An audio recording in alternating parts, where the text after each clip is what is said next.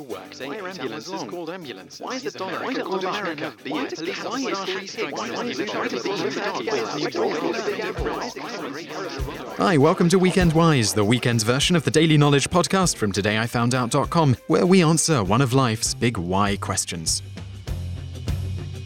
Why are police officers called pigs? Unlike so many other nicknames for the police, such as cops, bobbies, peelers, and the fuzz, this particular term has a relatively well-known origin.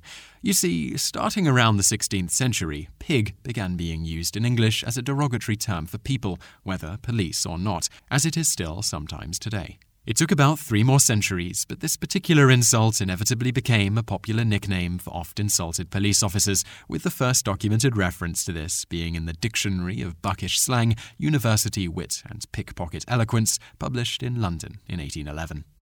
In it, the pertinent line in question is, "The pigs frisked my panny and nailed my screws," meaning, the officers searched my house and seized my picklocks. Bonus fact.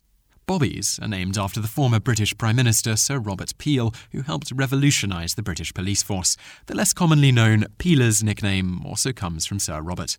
As for other common nicknames for the police, we have to delve into murkier waters. But cop probably comes from copper and to cop, meaning capture or seize, possibly originally derived from Latin capere, meaning to seize, though this isn't known for sure.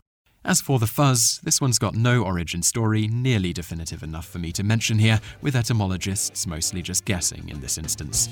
Though, for your reference, it first popped up being used among various criminals in the 1920s in North America.